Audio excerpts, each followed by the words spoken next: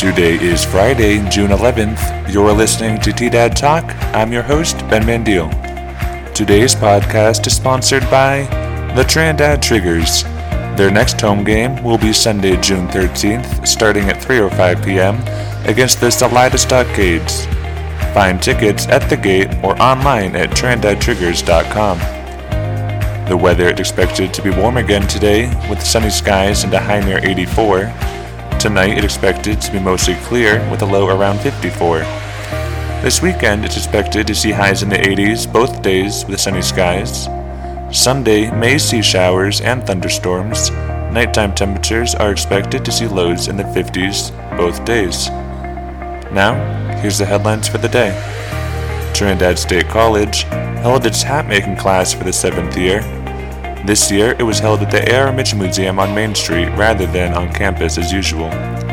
12 students came from all over the U.S. to learn how to make custom hats from Tom Hurt, a hatter with 40 years of experience who has made hats for Ronald Reagan, Val Kilmer, and more famous people. Trinidad City Council talked housing incentives at a work session Tuesday and was not unanimous in its use of incentives. Some saw the potential, but said incentives should go to multifamily projects of 5 or more units. No final decisions have been made yet. Council tabled the decision until 2 surveys are returned to the city later this year, saying it wanted more data to make a more informed decision on how to implement a housing incentive program, which it hopes could decrease the pressure on Trinidad's housing market. There are a few events this weekend. The Trinidad Lounge will host a Pride Party June 13th from noon until late.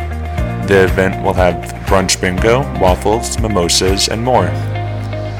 Carnegie Public Library will host its summer reading kickoff event at Central Park from 6 p.m. to 10 p.m. tomorrow, Saturday, June 13th, with businesses setting up table with fun family activities to try. That's the morning news for the week. Tune back in Monday for more news impacting Los Animas County and Colfax County, New Mexico.